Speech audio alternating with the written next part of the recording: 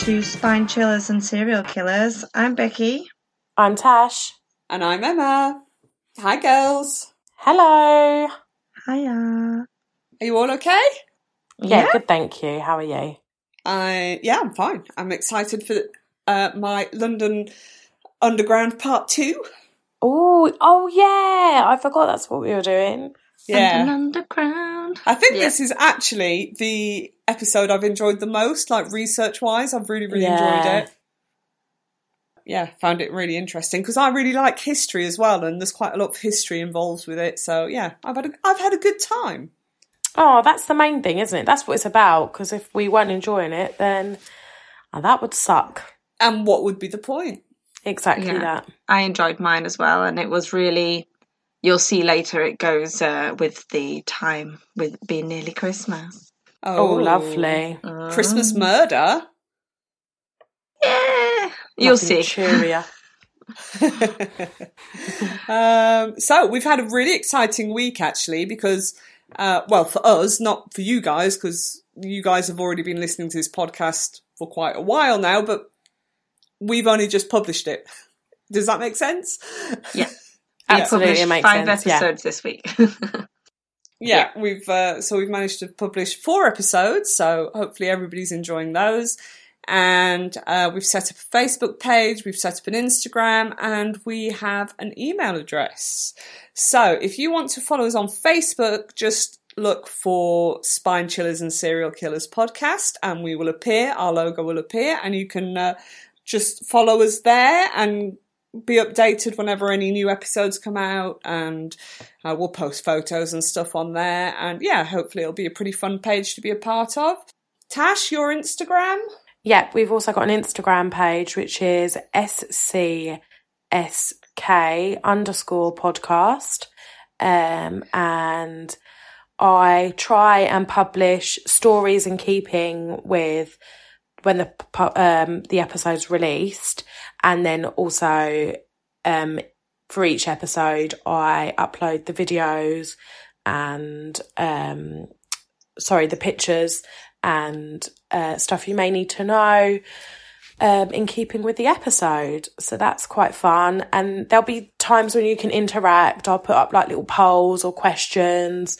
We might want to get some feedback from you guys or some questions that we can then incorporate into the podcast. So definitely keep an eye out, and we want to hear from you. So messages, DMs, it's all good. It'll be fun too. That's sort of part of the fun of it, isn't it? Hearing other people's input. So yes, 100%. And Bex, you've got the email address sorted out. Yeah. So if any of you, we're always open to your own personal ghost stories or any of your local murders or anything that's not too mainstream or any inside information, which is always interesting that we could maybe read out on the podcast. So the email address is chillers.killers.pod, Pod.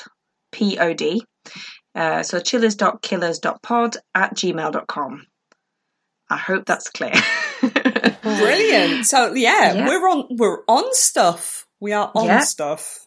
We're on stuff. Come and look at our stuff. Come and look at our stuff. Just very modern as well. Like, how modern are we having all these different platforms? Do you remember when you had to text and just to send the letter S, you had to press click the button 3 key times. 3 times? Yeah. Now look at us. Who would have thought it? We're not on Twitter yet because none of us know how Twitter works. We're not that modern. We're not that modern.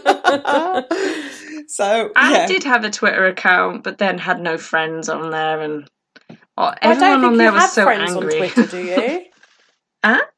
You don't have friends on Twitter, do you? Well, you follow people, don't you? And they follow you back. Yeah, I think that's it. That probably just made myself sound even older than what I don't know. I've never been on Twitter ever before in my life, so I think I've got a Twitter account, and same as you, Bex. Never really. I just don't understand it. No, me neither. Well, I went on it, and then I was just I think it must have been the people that I was following was just really angry and shouting all the time and never happy. And people are never happy. My understanding is that it's not as policed.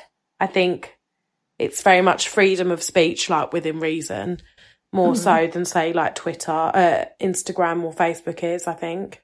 Facebook's terrible at the minute, isn't it? They're just like... I mean, you can't say boo to a goose on there, can you? No, it's terrible. I mean, personally, touch wood, I've never been in Facebook jail, but I've got a few friends who are constantly in Facebook jail for stuff that, honestly, is not that bad. But it's because people report them, isn't it? Oh, well, and ridiculous. I think certain words kind of get flagged up, and I think if you use them too much... But, like, quite innocent words as well, sometimes. Oh, really? Yeah. So, but yes, Facebook, Instagram, email. Yes. That's our stuff for now. So yeah, we'd totally love to hear from everyone, and it'd be awesome. Yeah, it would. I'd be stoked to get some, like, personal ghost stories to read out on the podcast. So, yeah, definitely. Please do. Don't hesitate. And also, if you are just listening to our podcast and you've just discovered our podcast and you're enjoying our podcast, please could you share it? Just to help us get the word out, because we're a baby. We're just starting off. We really are. Yeah. Yeah, we're totally independent, and we all have rubbish computers and no microphones to record this. So the more people follow us, the more we might be able to invest in it and get better microphones. We'll have better sound, better content, and everyone will have a great time. Yeah. And I was going to say something and I've completely forgotten what it was. Sorry. No, it's gone. It's gone. Don't worry about it. It was something about sharing the podcast, helping us out. But I mean, review and caring. subscribe. Oh yeah, rate, review and subscribe unless you don't like it, in which case please don't rate. Yeah. Or you could put 5 stars and they could put 5 stars and put a horrible review, and then it'll just look sarcastic. So, and then it'll look like they do really like it. If you know what I mean. If they didn't. Oh, I was going to say, yes, we have absolutely no plans on going anywhere. We are all in. This is what we are doing now. So, yeah, don't hesitate to share, because Spine Chillers and Serial Killers is here to motherfucking stay. Whoop, whoop. As long as there's murder and ghosts, we're doing this. Yes, we are. So, would you like me to start my story? Because it's my turn this week. Let's get on it. Mm-hmm. So, I'm on the Haunted Underground Part 2. Uh-huh. I thoroughly enjoyed this last week, so I'm really looking forward to it. Yeah. Fantastic. Yes, I think it's about as long as it was last week. And you know what? I reckon I could probably do a Part 3. I'm not going to. Because I think, you need to know when to stop a good thing. But but it's something we could revisit later on. Absolutely. And hey, if anybody has ever been on the London Underground and anything spooky's happened to you, please email or Facebook message or DM on Instagram, because we want to know about it. Yeah. Yes, we do. Please. Okay, I'm old school, so I print all my research out. But I've noticed on other podcasts that it's really annoying when you can hear me rustling my papers, so I'm going to be very, very careful to minimise the rustle. I've never heard you rustle. No, me neither. Oh, I think between the rustling of my microphone and the rustling of my papers, I just want to punch myself in the face. No, but we've sorted out the microphone rustle because I don't use a microphone anymore. Well, I do, but it's the integrated one on the computer. So now I've just got to be uber careful with my papers. So if there is paper rustle, I'm sorry. I'm just envisioning you now as like a news reporter. You know when they're like at the end of the thing, dun, dun, dun, dun, and then they are like rustling all their papers. Yeah.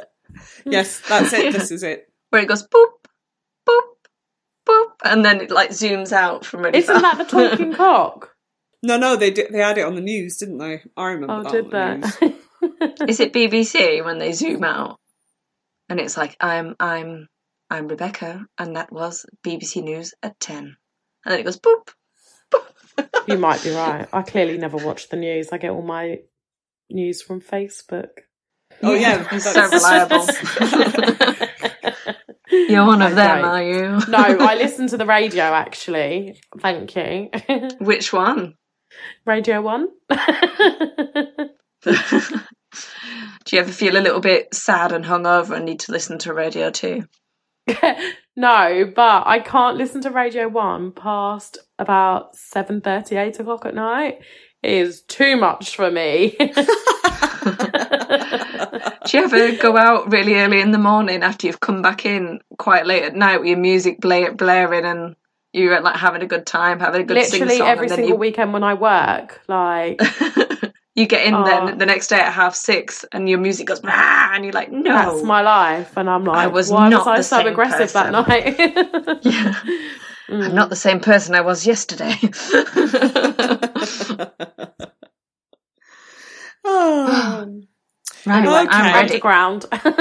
Let's go underground. So I'm going to talk about the Liverpool Street Station. And my sources for this station was mylondon.new, written by Martin Elvery, and secretlondon.com, written by Alex Landon. Lovely. So shout out to them. Cheers, guys, for the good info. We appreciate you. We do. Staff at Liverpool Street Station are accustomed to otherworldly events and mysterious happenings. Many workers have spotted strange figures on the CCTV system in the dead of night. What is it with CCTV? They're always picking up fucking weird shit. It's because it's so shit as well, isn't it? Like, it's not like HD CCTV, is it?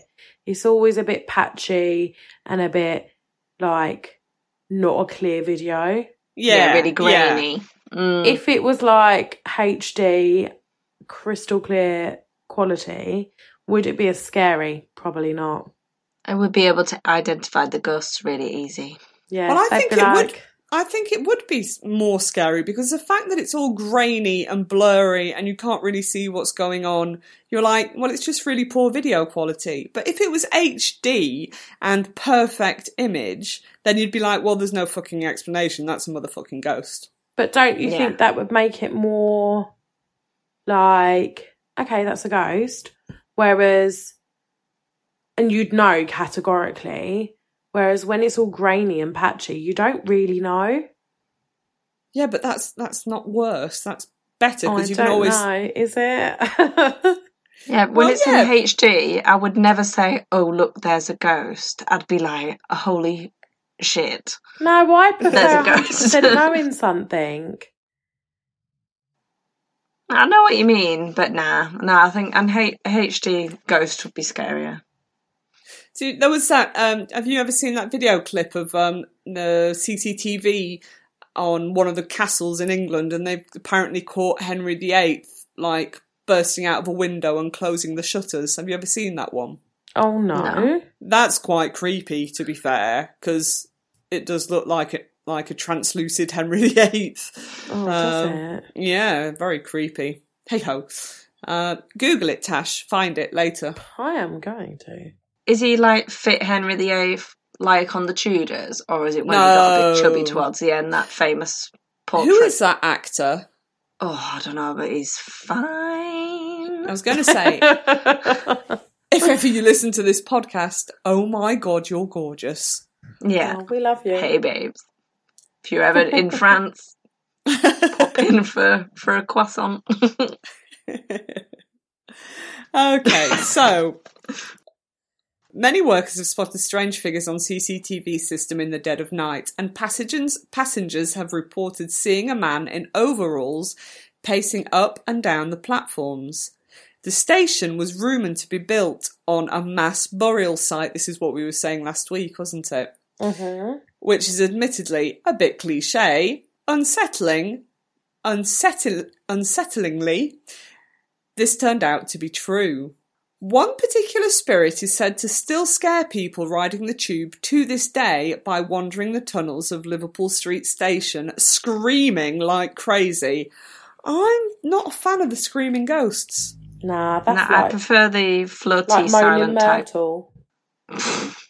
Moaning Myrtle. I'm Moaning Myrtle. The only Harry Potter reference I will ever do. Oh, I think there'll be many more from me.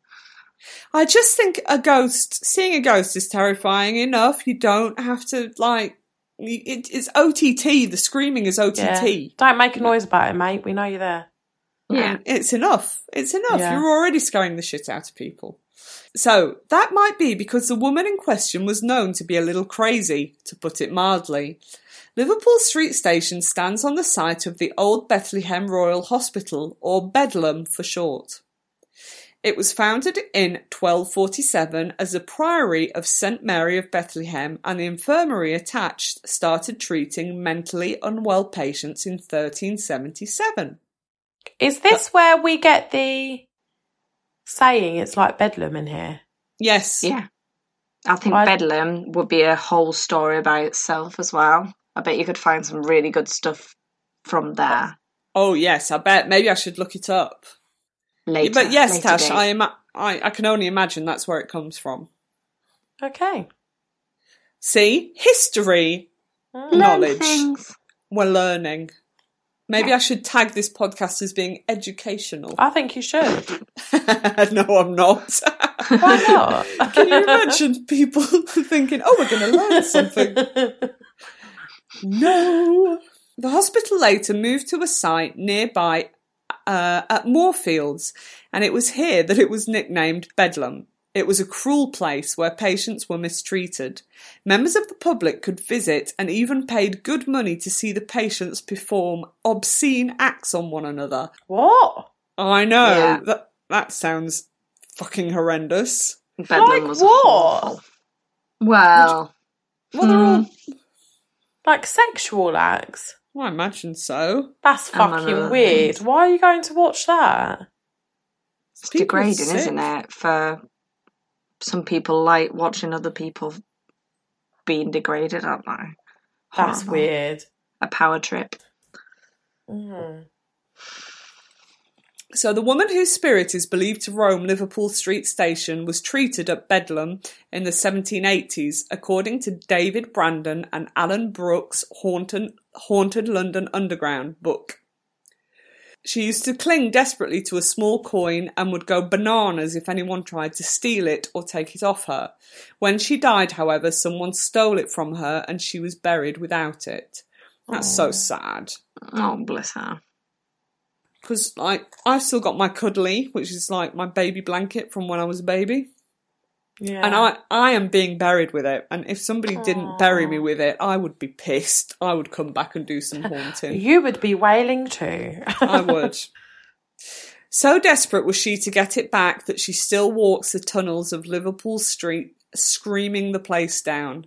Whether you believe the story or not, there's a good reason for thinking the area around Bedlam could be haunted. Many mistreated patients would have drawn their last breath there throughout its history. A damning report on it in 1815, for example, found patients nearly or completely naked, chained to the walls. One man, James Norris, had been confined in a restraining contraption for 14 years. What the fuck? I know. And inmates were regularly dunked in freezing water during the summer months and died afterwards. Oh, bless her. 14 years he was restrained. What the fuck? I just don't understand what they've done. He would I have don't just get wasted it. away, though, as well, if you're just restrained for that whole time and you can't move. It's terrible. What made them think by dunking them in cold water that would just help them in some way? When has that ever helped anyone? Well, it's like, how did anybody think that sticking a massive ice pick through somebody's eye socket that's weird, isn't it? was going to, like, cure them of being homosexual or depressed or emotional? You know, it's ridiculous. I mean, if it does, sign me up. but I It don't does think not. the research is working. It does not, Tash. It does not. In the basement, incontinent inmates lived in their own filth. And in the area around Liverpool Street Station, engineers working on the railways have found densely packed masses of bones from burial grounds in the area, some of which were medieval plague pits where victims of the disease were unceremoniously chucked. But in 2015, some 3,000 skeletons from the Bedlam burial grounds under Liverpool Street were again dug up by archaeologists as part of the digs in preparations for Crossrail. So 3,000 people were buried from this bloody Bedlam hospital. Sad. It is, isn't it? It Those really poor is. souls. So, back to the man in the overalls. A man in white overalls seen to stand on the platform as if waiting for a train. In 2000, the man was spotted by Liverpool Street Station's staff on CCTV after the station was closed to the public. A station worker went down to make sure there was nobody on the platform whilst being watched by a colleague on CCTV. The station worker who watched his colleague conduct the search on CCTV saw that the man in white overalls was standing right next to his workmate, unbeknown to him. When his colleague returned from the search, he said he saw nothing. After the worker monitoring the CCTV told him what he saw, the searcher went back down to the platform and still saw nothing. As he was about to go back upstairs, he saw a pair of white paper overalls on a bench. So, sorry, I'm just trying to digest that. So, Is he walking around naked now? yeah, that's what I'm taking from that. Yeah. I was like, someone else will say something. It doesn't have to be me that needs to say it. What I'm taking from this is it's the Invisible Man, and he puts on the overalls and you can see him, and then he takes them off and then he's walking around naked. Yeah, but nobody saw him naked. But yes. I'm not taking ghost from that. I'm taking superpowers. The freaky thing is, though, as one guy was watching his mate on CCTV, he could clearly see this guy in the white overalls right next to his mate. Oh, I mean, yeah, the CCTV thing, that's too much, isn't it? It is. And the fact that then the guy found white overalls on a bench means that, yes, there was somebody there wearing white overalls. So why didn't the first guy see him? Yeah. Men don't always see things that are right in front of them, though. Yeah. I suppose. But he is not he is not the only one that has seen this No. guy. I'm not discrediting them. I'm just, this is all in jest. I completely believe them. Yeah. There are, multiple people that have seen. So, yeah.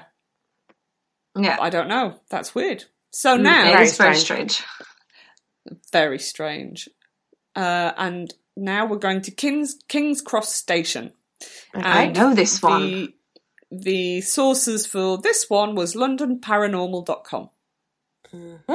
So, the ghost of a modern young woman with long brown hair wearing jeans and a t-shirt has been seen multiple times. I find this one interesting because, for once, it's a modern-looking ghost. It's not the old, dressed up in Victorian clothes with a little bonnet. Because if you think about it, why shouldn't we see more modern ghosts? Why do they all have to be from a certain era? I'd find it more believable if somebody said, oh, my house is haunted by this plumber called Dave, Yeah, no, I'm right there with you. Exactly. The woman is heard screaming and crying with her arms outstretched. However, when passers-by come to comfort her, she disappears. In 1998, a man spotted the distressed lady and went to comfort her. On approaching her, he said he passed through her. Since then, others have reported spotting the distressed girl, while others have reported smelling smoke in the underground tunnels in the spot where the girl was first seen. In 1987, there was a horrific and devastating fire in the King's Cross Underground, starting when somebody dropped a lit match through the wooden escalator. So this fire killed 31 people. So it's possible I know. So it's possible that the young lady was one of the victims who tried to escape from the fire. A year after the tragedy, a woman said she saw a woman with outstretched arms screaming, but much as the story above, when she went to her, she simply disappeared. Yes, that was really bad actually, because what happened was somebody must have lit a fag, when back in the day when you could just smoke anywhere. Yeah. Lit a fag, dropped their match. The escalators were made out of wood, which just blows my mind. And so underneath the escalators... Hold on, escalators were made of wood. How? I don't know. It just said wooden escalator, so... Oh, that sounds terrifying. And what, is somebody at the bottom making them go round? What, running in a hamster wheel, making it turn? Or with a big wheel that they're just turning constantly. Yeah. And just in case if we ever have American listeners, a fag is a cigarette. Because it doesn't mean the same thing there. It's not a very nice word there, so just in case. Okay. Yes, I should probably think about that a bit. I think that's the only one, though. I don't think there's any other words that mean something else. Well, I mean, loads of words mean. Well, fanny means bum in America. It does. Yes, and actually, we just had on the episode 4 that I just published, Becky, we were talking about being punched in the fanny. That sounds cheery. Oh, yeah. So fanny in English means the JJ. Yeah. So it's worse to be punched in the fanny than it is to be punched in the bottom. Yeah. Why were we talking about that? Because we were talking about Freya jumping into bed and completely annihilating Ben's bollocks.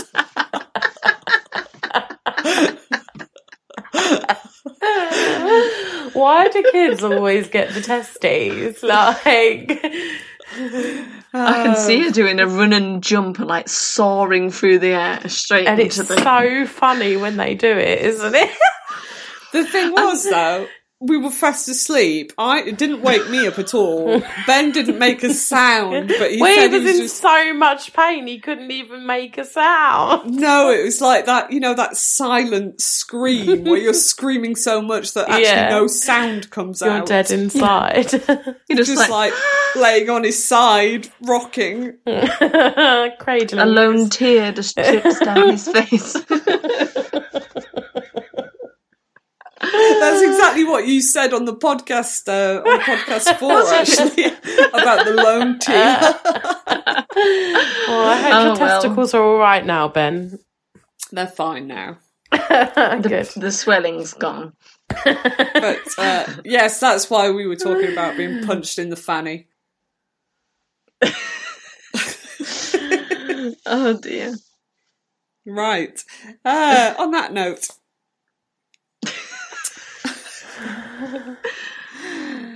Bank station. So, I was talking about the fire, wasn't I? What had basically happened is somebody had thrown a match, and it had gone through the escalator, and it started a fire at the bottom of the escalator, and nobody really knew what to do. Nobody could access it because it was underneath the escalator.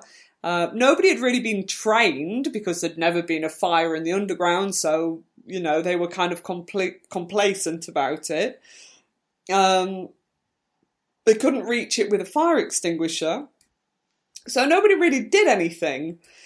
And then the fire department got there and started to try and put it out, but by then, all the smoke that had bellowed up and it had all started heating the multiple layers of paint that was on the ceilings over the years. There were 5, 6, 7, God knows how many layers of paint. And that had some kind of weird chemical reaction, and it basically just made this massive fireball that just shot out and killed 31 people. Blimey. I know. Yeah, even though people had been saying for years that all the paint all those layers of paint was a massive fire hazard and whatnot, and nobody had listened, and yeah, as per usual. Thing is, like, in the Well, it takes underground, a you're tragedy trapped. Yeah. You can't go anywhere. Yeah. What do you What a mean you can't nightmare. go anywhere?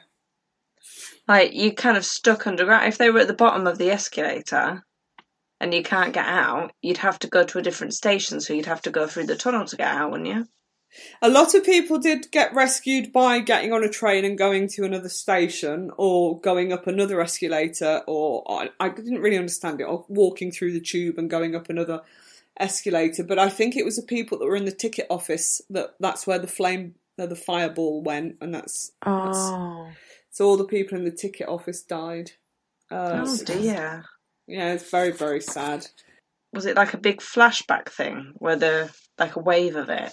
Yeah. Like, just all of a sudden there was a shit ton of fire that came out of nowhere. Oh, like, God. 1 minute they had it under control and the next minute everybody's burning alive, you know? Bloody hell. Yeah, not fun. So yes, No. that's what they think this poor young woman went through, and is why she's still there haunting King's Cross Station. Okay, Bank Station. Sources for this one is BuzzFeed.com. Who doesn't love BuzzFeed? Oh, I love BuzzFeed. Everybody loves BuzzFeed. And this is written by Becky Barneycoat. Big up, Becky. Big up, Becky. Yeah. And Paranorms.com, written by Les Hewitt. Hi, Les. So this Hi. is the bank station. Cliff Archibald was in his office checking the CCTV, again with the CCTV. Sorry, is That's this a very someone's posh job name. or Yeah, I mean, yes, there must be people. what? They checking the literally just sit there watching it. Yeah, like security people. I don't know. Oh yeah, I suppose so. Security people. That man's name's so posh. Archibald. Yeah. Well, it's just Archie, isn't it? No, it's his last name, Cliff. His first name's Cliff. Oh, Clifford Archibald. That is a posh name. Anyway, he's in his office checking the CCTV after he'd closed Bank Station for the night. At 2 a.m, he spotted an old lady standing in a long corridor. Now, fuck that. yeah. Old ladies do not have any business being in long corridors at 2 a.m. So he went to find out what was going on. Why would you do that? Why? I wouldn't do that. Well, it's literally his job to go and do that, I would assume. Yeah, but still, I wouldn't do it. Wow. So it's like in horror films where they go, "Is anybody there? Hello?" Yeah. Yeah. So he went to find out what was going on, and when he saw the woman, she turned and walked away. Rude. I know. He ran to catch her, but she turned a corner, and when he reached it, she'd disappeared. This wasn't the first sighting of an old woman in Bank. Sarah Whitehead was a nun who was said to have been heartbroken when her brother was executed in 1811. She used to wander the area looking for him, and the story goes that she was buried in a grave where Bank Station now stands. Legend has it that the Bank of England, so Bank Station gets its name because it's near or under the Bank of England. Okay. Fun fact. So, legend has it that the Bank of England is haunted by an apparition best known as the Black Nun. The true identity of this nun is said to be one Sarah Whitehead. She had a brother called Paul, who was a member of the esteemed bank staff in the early 1800s. Paul had quite a privileged job inside the cashier's office until the beginning of November 1811. This was the day that Paul was charged with forgery. The following year, Whitehead was sent for trial at the Old Bailey and guilty verdict was returned. Paul Whitehead was sentenced to death and hanged. Bit much. Fraud. Well, fraud, you're in prison a long time, longer than murder a lot of the time. Really? Yeah. Oh, yeah. They don't like being stolen from. Oh. Does sound harsh, though. Death. Yeah, it's a bit much, isn't it? What year was this? What year was this in, did you say? 1811. Oh, they were harsher back then. Yeah, they were. Didn't fuck about then. No. So, for the bank and its employees, this was a matter that had been resolved and almost forgotten. The staff there seemed almost surprised to discover Whitehead's sister turn up on their doorstep one day and ask to see her brother. Not wishing to hurt her feelings, one clerk at the bank told her that Paul was away on bank business. They just lied. Oh yeah, they just lied. When she returned the following day, she was told precisely the same thing. The subsequent day to that one yielded the same results. Each time Sarah Whitehead turned up at the bank, she was always dressed in the same style, a long black dress with a matching full-face veil, so it did tend to make the staff and the customers a little uneasy. One time that she turned up and asked one member of staff where her brother was, he revealed his fate by accident. The shock on hearing this development had a significant negative impact on the poor woman. Learning of his fate was bad enough, but being kept in the dark for a substantial amount of time just made a bad situation worse. I do think that's muggy. I think they would have been better off just telling her. They should have told her. Absolutely. Surely she would have been informed anyway. That's weird. Maybe she was away when it happened.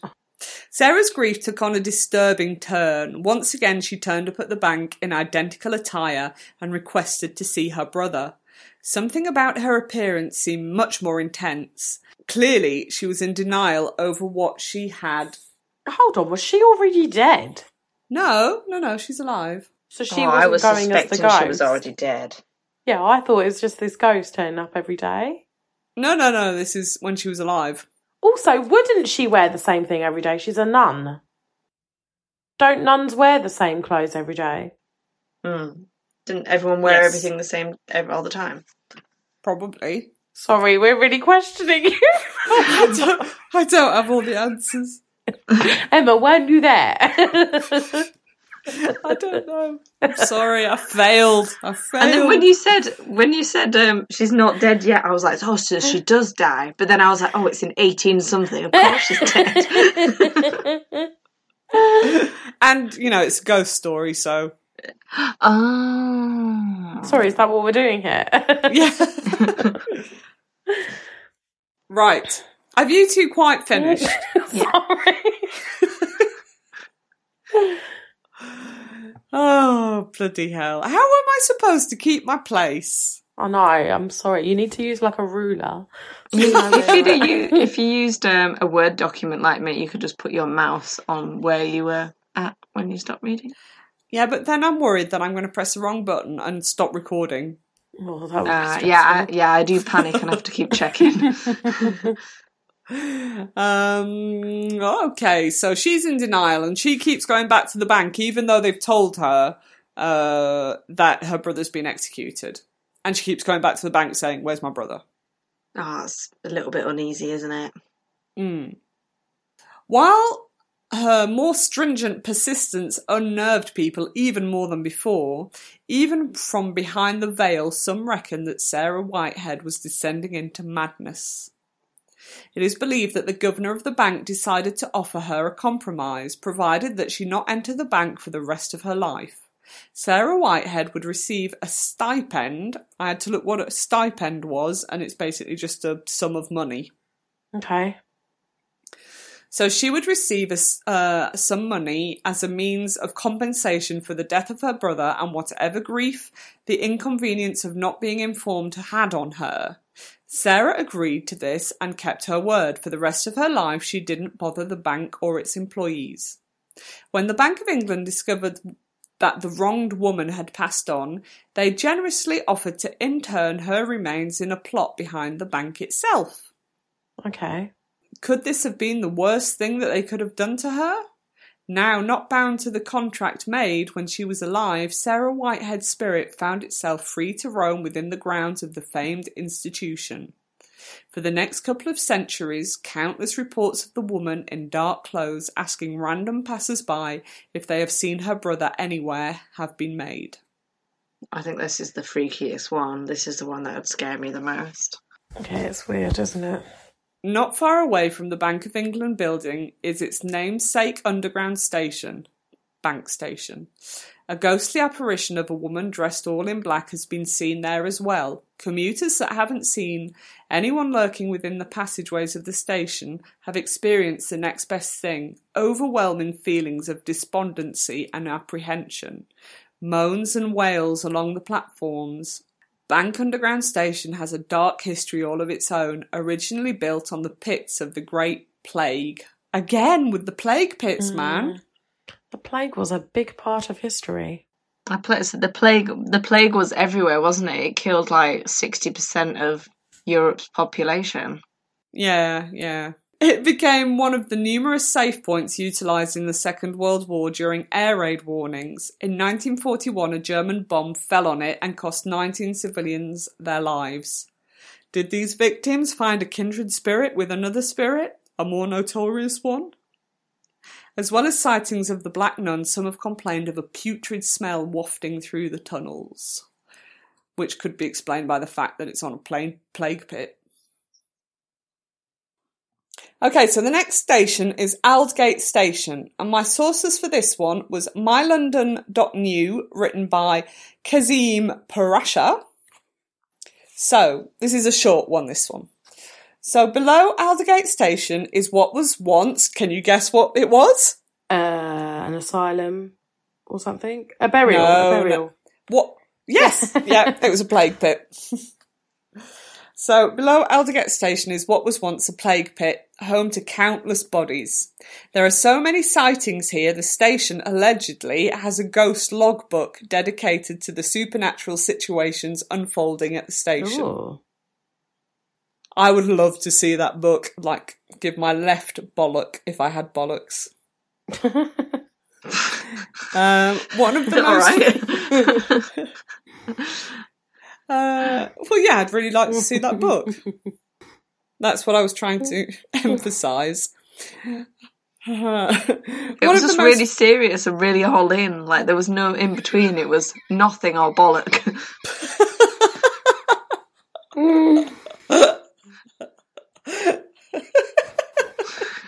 Nothing or bollock.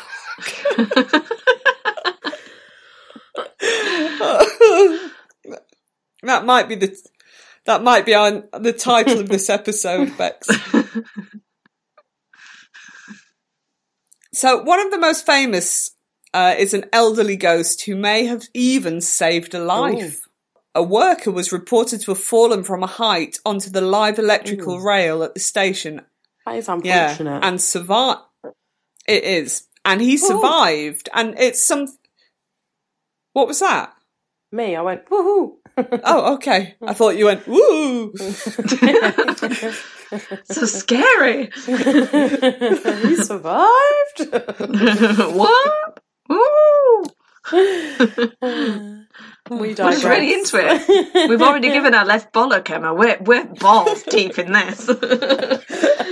You know, it should actually be called Balls or Nothing. Balls or Nothing. Balls or Nothing. Yeah. So this guy should have died because he was thrown onto the electrical line, the rail, and I think it's something like 20,000 volts that he got hit with, which is like redonkulous. Witnesses say there was a ghostly figure stroking his hair on the ground as he lay injured. I wondered why he was going to stroke. I added hair because it actually says she was just stroking him. And you two are filthy. So I knew where that was going to go. It was because of a prior conversation that my mind went there. Of course it was. It wasn't. You're just filthy. So she was stroking him on the ground as he lay injured. She's been dubbed the ghostly angel or the elderly angel ever since. The elderly angel? I mean, that's just fucking... That's rude. Ghostly angel's like... poetic, isn't it? But yeah. Elderly angel. You know, old Angela, the elderly angel. Oh, dear me. Right, we're off to the next station now. Come on, we can get through this, girls. 1 hour and 6 minutes. Sorry, how have we not done that yet? Okay, we're on the next station now. That was a very convincing train sound. We were so in sync as well. So, the Elephant and Castle station? I know it. Oh, do you? Yeah, well, you know. You know stuff. I'm a young, hip woman who sometimes goes to train stations. And the Elephant and Castle station. Yeah, it's a nice one. It's nice. Cool. Sources: East London History.co.uk, written by Malcolm Oakley. And this cracked me up. My other source was ShadyOldLady.com. Is she related to the elderly angel? Did I create that website? ShadyOldLady.com. Okay, although there haven't been any reports of particularly tragic incidents at Elephant and Castle, there have still been plenty of ghostly sightings and sounds reported by both passengers and station staff. When it closed, staffers heard the sounds of someone running along a platform, along with doors opening mysteriously and odd tapping noises. There has also been a lot of reports of a ghost of a young woman who gets on the train before vanishing as it pulls away from the platform. What follows is a genuine testimony from an H2G2 researcher, a tube driver on the London Underground. He's actually seen the ghost but didn't appear to be all that impressed.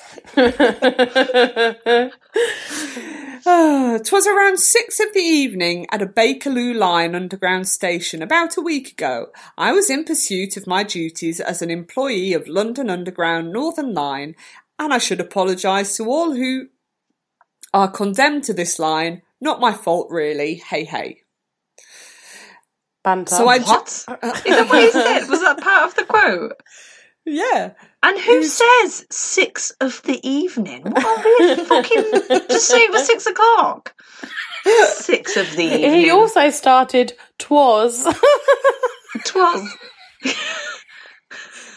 All right. Can we stop being so judgy? Let the poor guy talk. I'm sure he's a great guy. He is a great guy. I'm going to start telling time like that now. Oh. What time is it, Becky? Oh, 'twas 6 of the evening.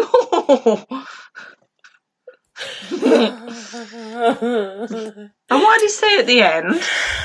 I can't even remember what he said at the beginning now. He said something like RE or something like that. Oh, he was apologising, wasn't he? He was apologising that it wasn't his fault that this line is shit. I mean... All right. Thanks, we appreciate you, man.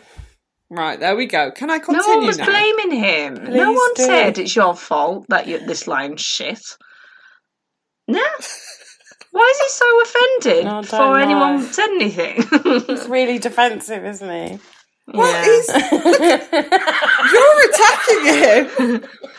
Only because he's really over the top to I am begin to with. listen to this audio with my horrible laugh at the moment as well. Can I continue? Please, Emma, because hysteria is kicking in. For the love of God, just continue. Okay. So I joined the train at the terminus of Elephant and Castle and walked forward to the front of the train with a view to travelling with the driver. At this point, the driver had not yet arrived, so I put my bag down and moved to the rear door to wait for him. While I am waiting, a girl gets into the carriage. She walks straight through the carriage, and I have to move aside, making some muttered apology. I sort of had to do this since I was in uniform. He's such a dick. Oh, I have to apologise. God. How old is he? Because I feel this is how old men think. No, I feel like he's young. What's his name? No idea. Oh. I don't know. So I don't I'll know the stop name. interrupting now. Go on. A minute or so later, the driver turns up and we move...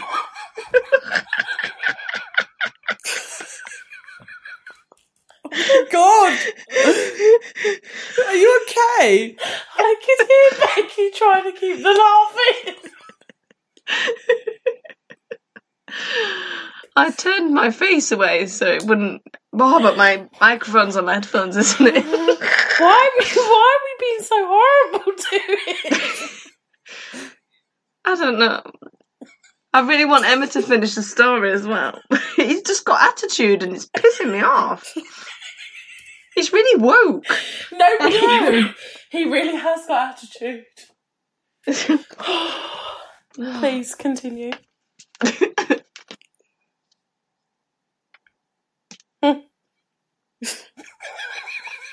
Has she gone No again? idea. No, Oh, no, she's still there.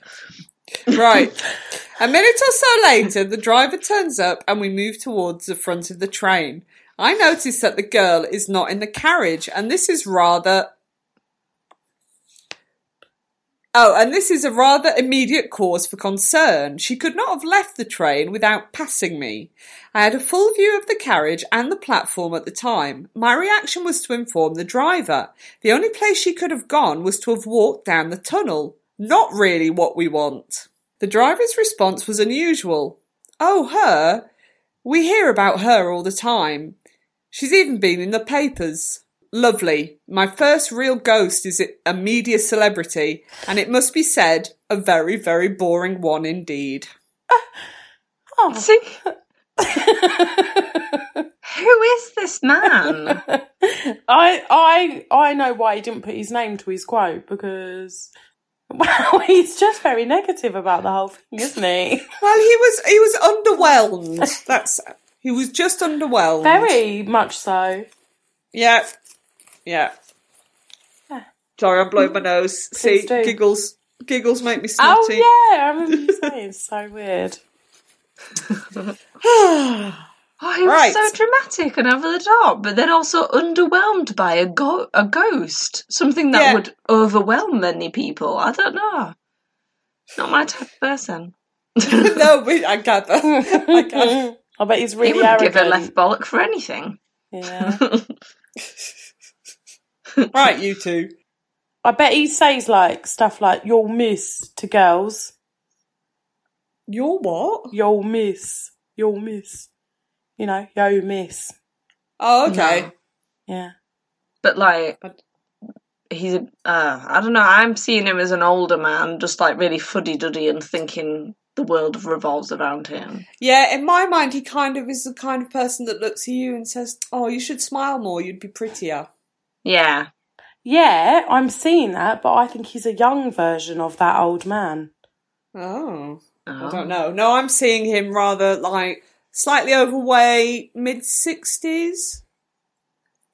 White. Yeah. Oh, yeah, 100% white. 100%. If someone could be 1,000% white, that would be that man. Yeah. Yeah. Right. Left. Ooh, bringing out the puns. No, you didn't. I am here all night.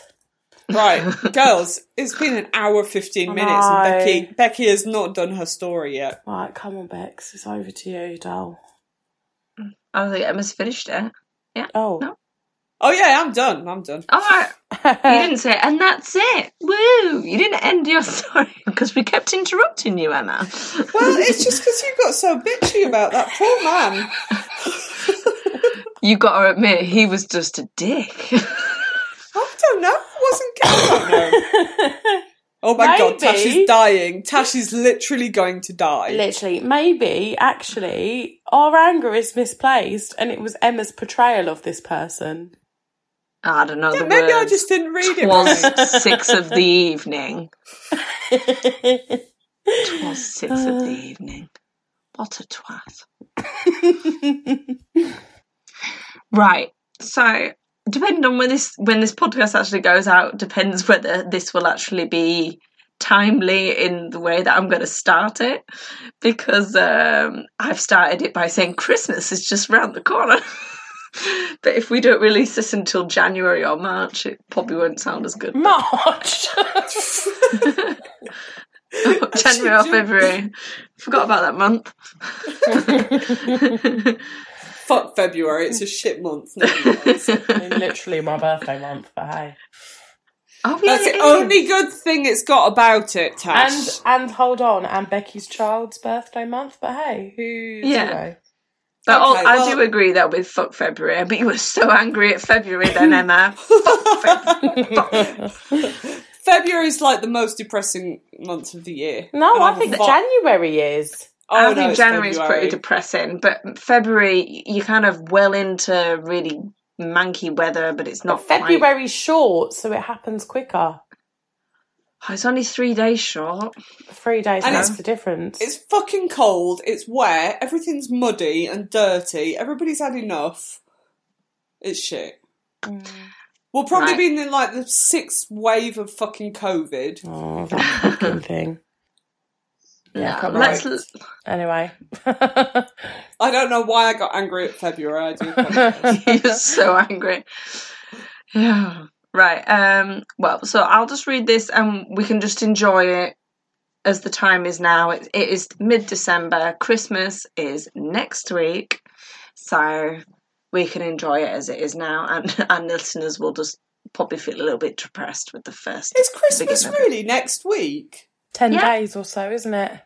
It's next Saturday. So Friday or the Saturday? Saturday coming. It's the Saturday after. Yeah, it's a week. Saturday of next week. Next week. Yeah. Should probably do something about that. Anyway, carry on. So I'll just have a little drink. Wet the whistle. Wet one's Don't whistle. say things like wet the whistle because she'll put you on the same list as that poor train driver that she fucking hates. Oh, true story. Oh, 'twas 6 of the evening, and one was parched. I had to wet one's whistle. Right, okay, here we go. Christmas is just round the corner, which means many of us will have already decked the halls with boughs of holly. Fa la la la la la la la. And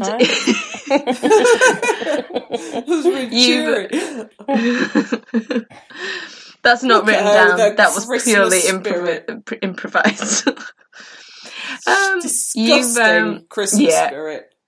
Many of us we've already put up our Christmas trees. When we go out, the streets glimmer with the warmth of yellow fairy lights, Christmas lights everywhere. You might be doing your weekly shop in the supermarket when you catch yourself humming to the favourite tune of your Christmas songs that we all tend to hear all the time.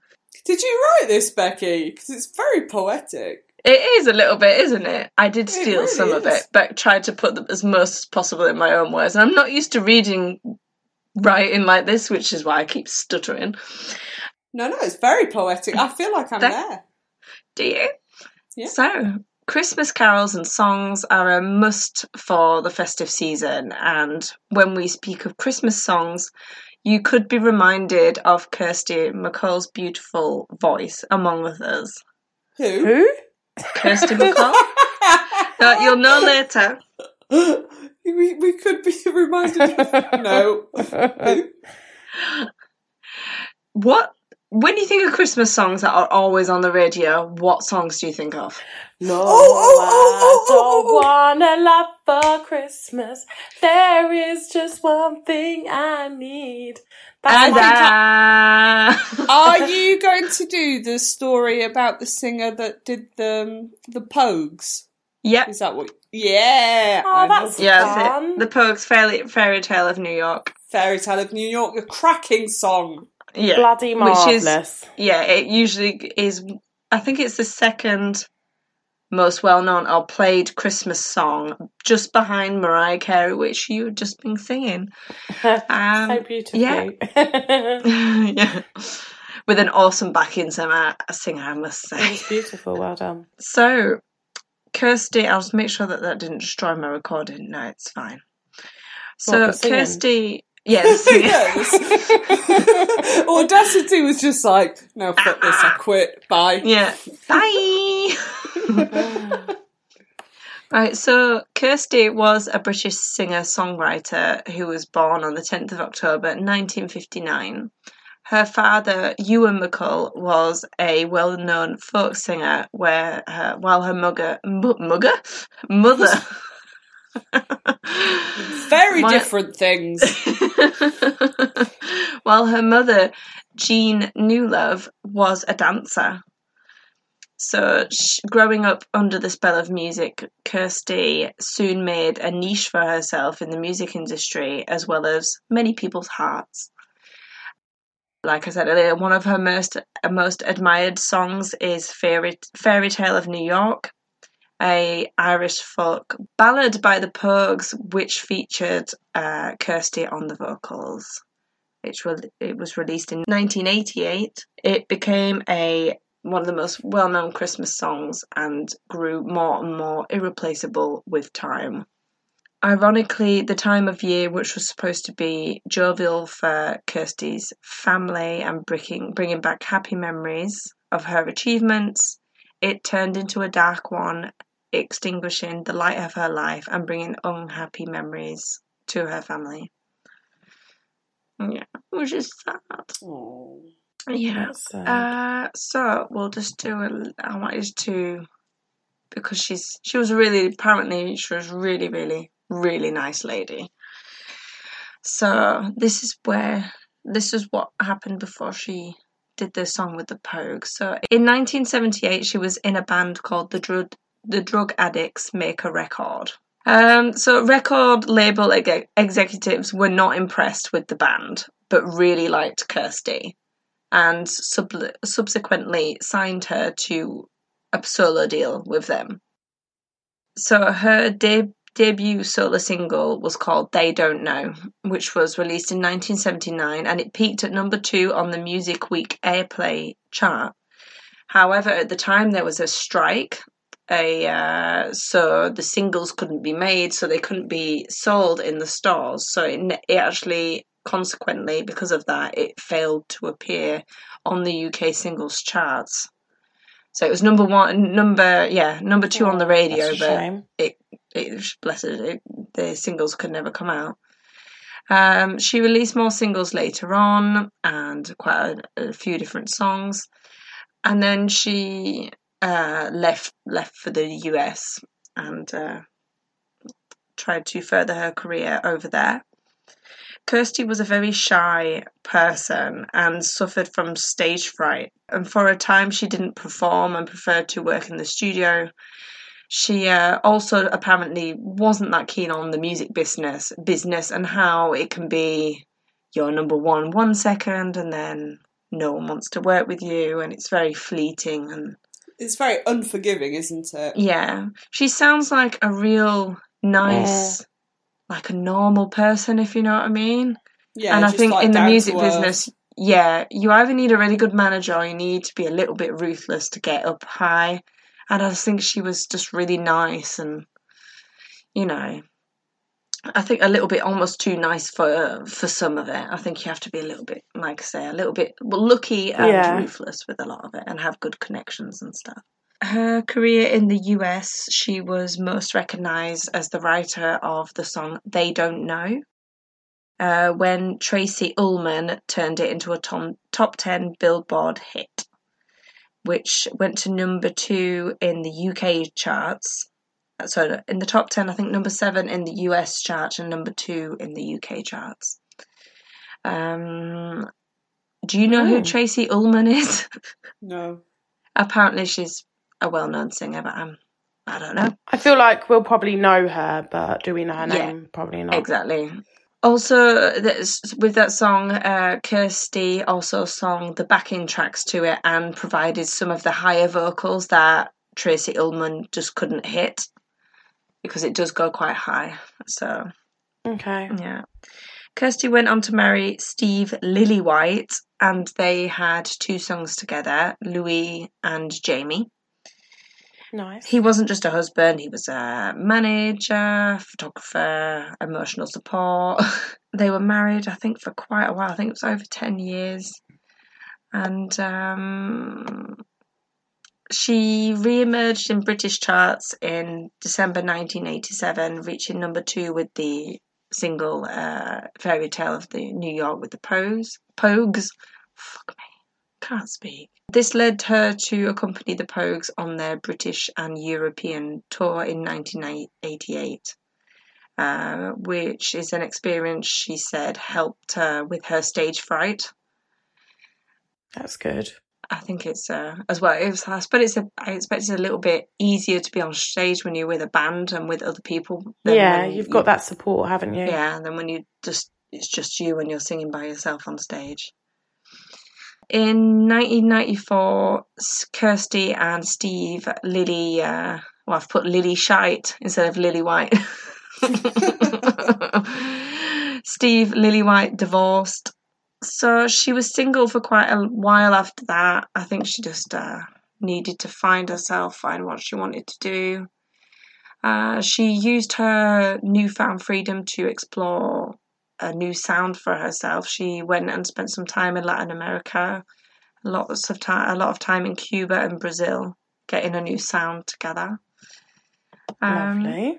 She eventually met a new guy called James Knight, who played the saxophone and played along with her on her live shows when she did live performances. She was really, really happy. She had her 2 sons, new boyfriend. She was enjoying performing more and more. She released a new album in March 2000. She called this the new start to the second part of her life. Bless her. Yeah. That sounds poetic. Yeah. So after participating in a BBC radio programme in Cuba, Kirsty travelled to Mexico in December 2000 with her 2 sons and her then boyfriend, James Knight, which I mentioned earlier, for a vacation. On the 18th of December, she and her sons went diving in the Chacanab Reef. I'm not sure if that's how you pronounce that. In the National Marine Park of Cozumel. They went within the group was the local veteran dive master Ivan Diaz.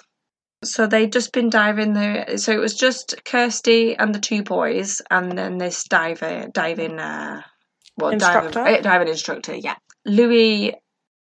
One of my sources to this was a documentary. I think it was Who Killed Kirsty MacColl. It's a 2004 documentary. Anyway, it's interviewed Louis, the younger son, who at the time was going on 14, and his older brother Jamie was 15.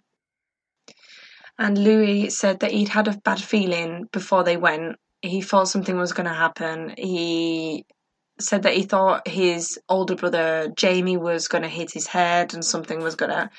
I think it was just that, anxiety before you do something like diving.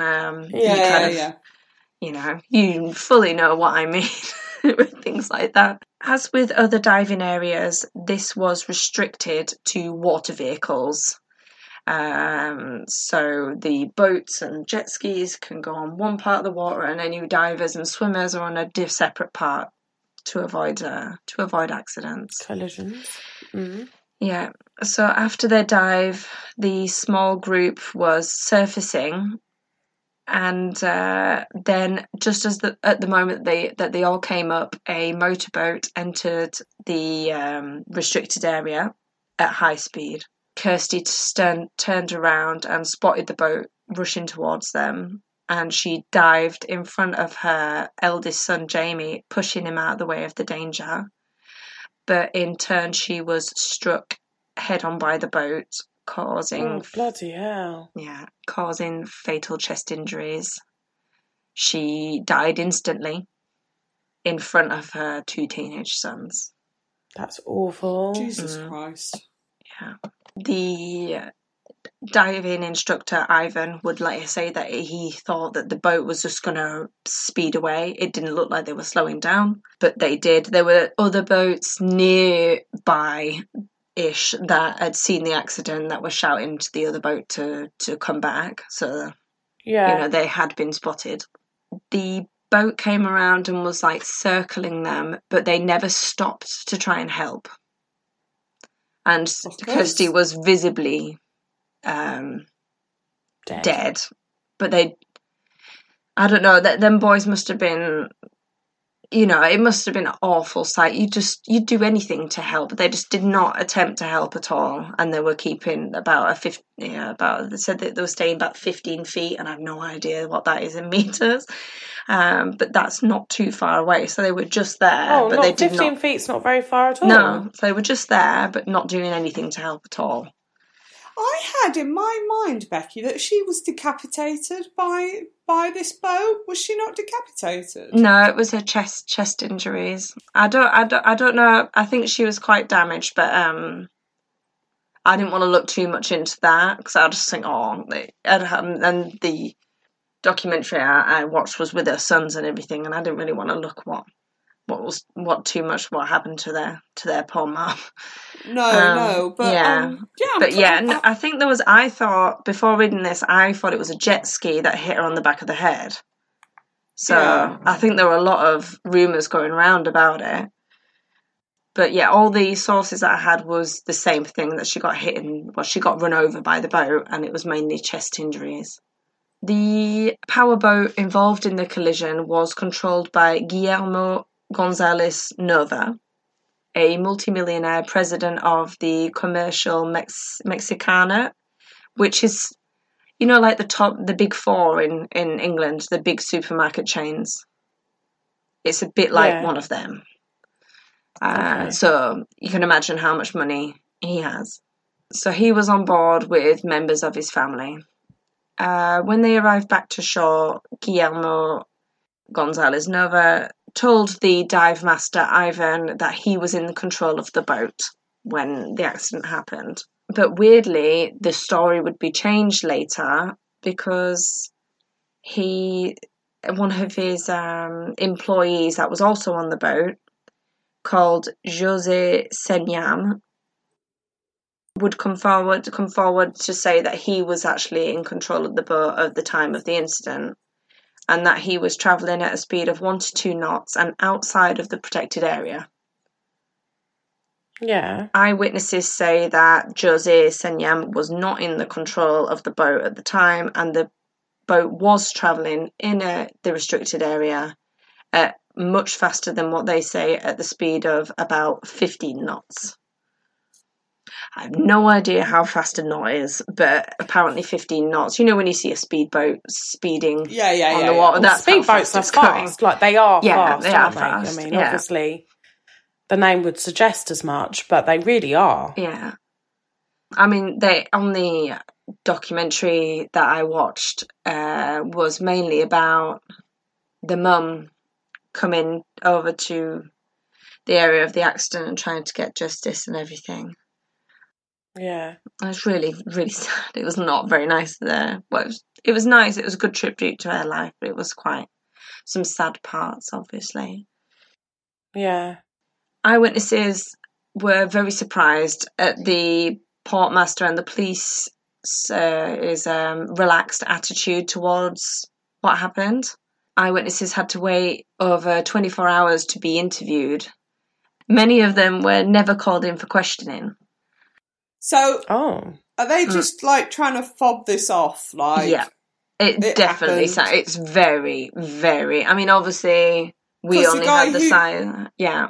So the guy that was driving the boat is multi-millionaire. Yeah, and he's letting. It sounds like he's letting his employee take the blame. Well, I would imagine he's paying his employee to take the blame. I think you might be right. It sounds that way, doesn't it? Yeah. Ivan, the driver instructor, said that he waited, like I said, over 24 hours to be interviewed.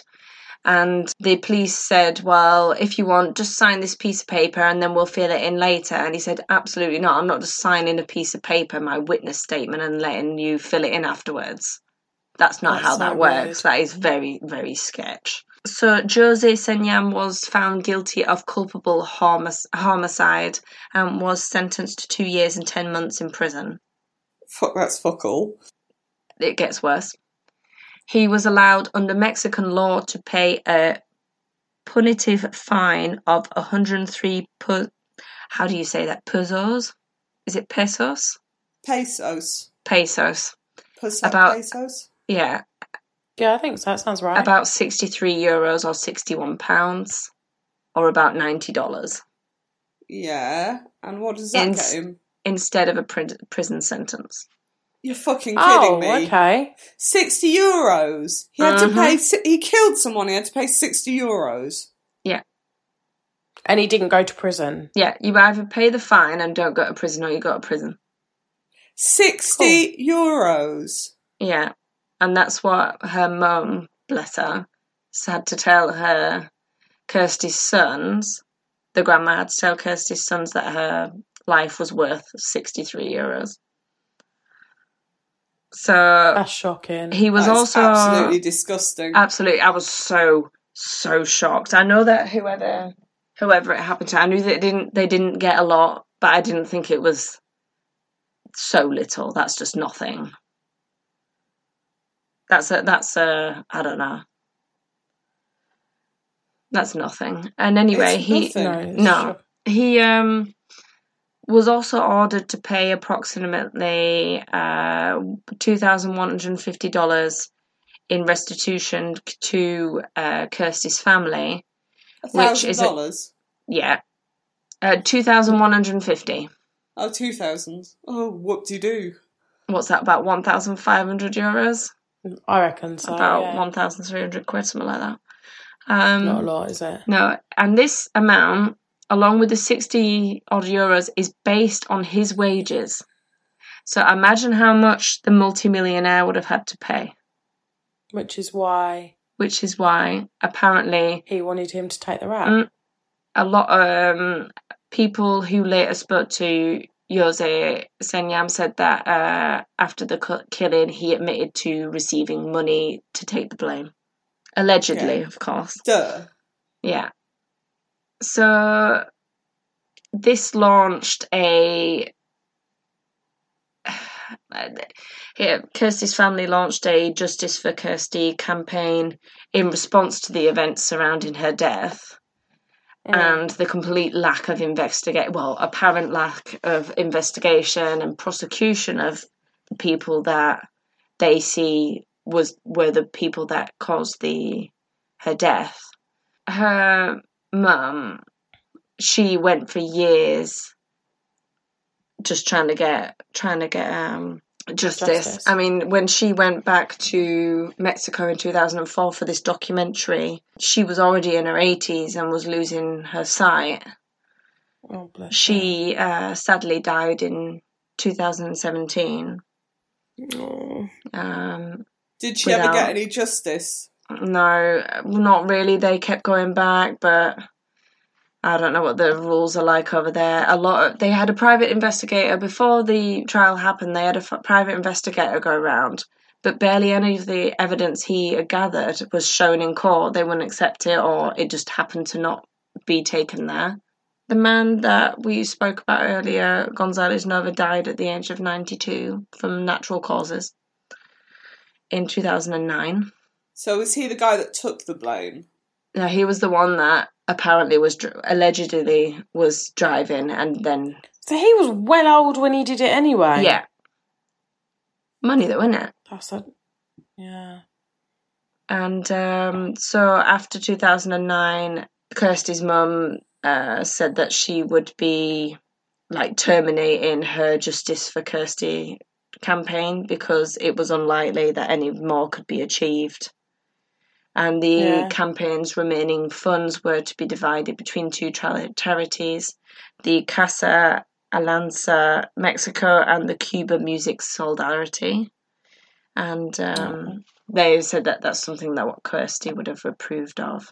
And then, that's about it. There's nothing really much happy to end it on.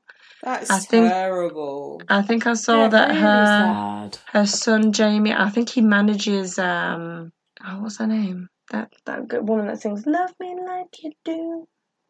Ellie Goulding. He manages her. Okay. that's cool. So he stayed in the music business, and I don't know what Louis does, but I didn't want to pry too much. I don't think there's not too much on them on the internet.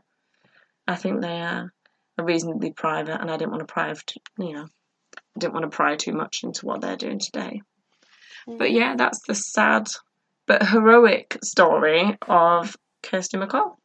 I mean, bless her. Mama Bear saved her baby. Absolutely. Yeah. And, I mean, apparently they came up, they turned around, and it was there, so she instantly just chucked herself and pushed him out of the way. So it's just instinct, I think, definitely. Oh, And, 100%. and love for her Ellie. sons. Yeah. Bless her heart. That is very, very sad and disgusting. Yeah. Again, one bloke, rich, just gets away with fucking murder. Yep. Thing is, like you say, he was old at the time. He was a dinosaur. He could have literally gone... They wouldn't have sent him to prison anyway. I don't know. No. But he at least would have... Not like they... not like money's anything or everything, but it would have been some justice for the right person to be charged for it rather than just let the poor employee take the rap. It's just such a massive slap in the face for the family to say, €63 and you're good, off you go. That's disgusting. Absolutely 63 shocking. euros. 60 that poor quid. family. Oh, Yeah, absolutely. it's shocking, isn't it? It's the anger, having to live with that every day. Just think about it randomly and get really angry about it again. You would though, wouldn't Yeah, I you? can imagine. You'd never get over that. Never. Mm. Well, thanks, Bex. Yeah, thank you. Merry Sorry fucking about Christmas. Cheery. Oh, what an episode, girls. It's been emotional. It's Yeah. been a roller coaster. Yes, it has. I have no idea what it's going to sound like once it's edited. I will do my best. Okay, Yeah, well, good luck with that. I pray for you. Yeah. Once you've edited it, everyone won't know that we had loads of problems with sound and internet cutting off and all this. It'll just be very smooth and no one will know. No one will know. No one will know. So, to repeat ourselves once again, if you want to follow us on Facebook, you can. It's Spine Chillers and Serial Killers, and you'll see our little logo, and you can follow us on there. We have an Instagram page, which is run by Tash. Tash, the Instagram is SCSK_podcast. And then there's also the email address if you want to email in your own ghost stories or any of your local murder stories, and that's chillers.killers.pod@gmail.com. Looking forward to hearing from you. absolutely We are 100%. And please rate, review, share, like, whatever's available. Just to help us out, get us out there a bit more. Because, as I say, we ain't going nowhere. Yeah. Mm-hmm. Yeah. All right then, girls. All right. Until next time, everyone. Stay safe. Don't kill people. And keep it weird. Bye. Bye. Bye.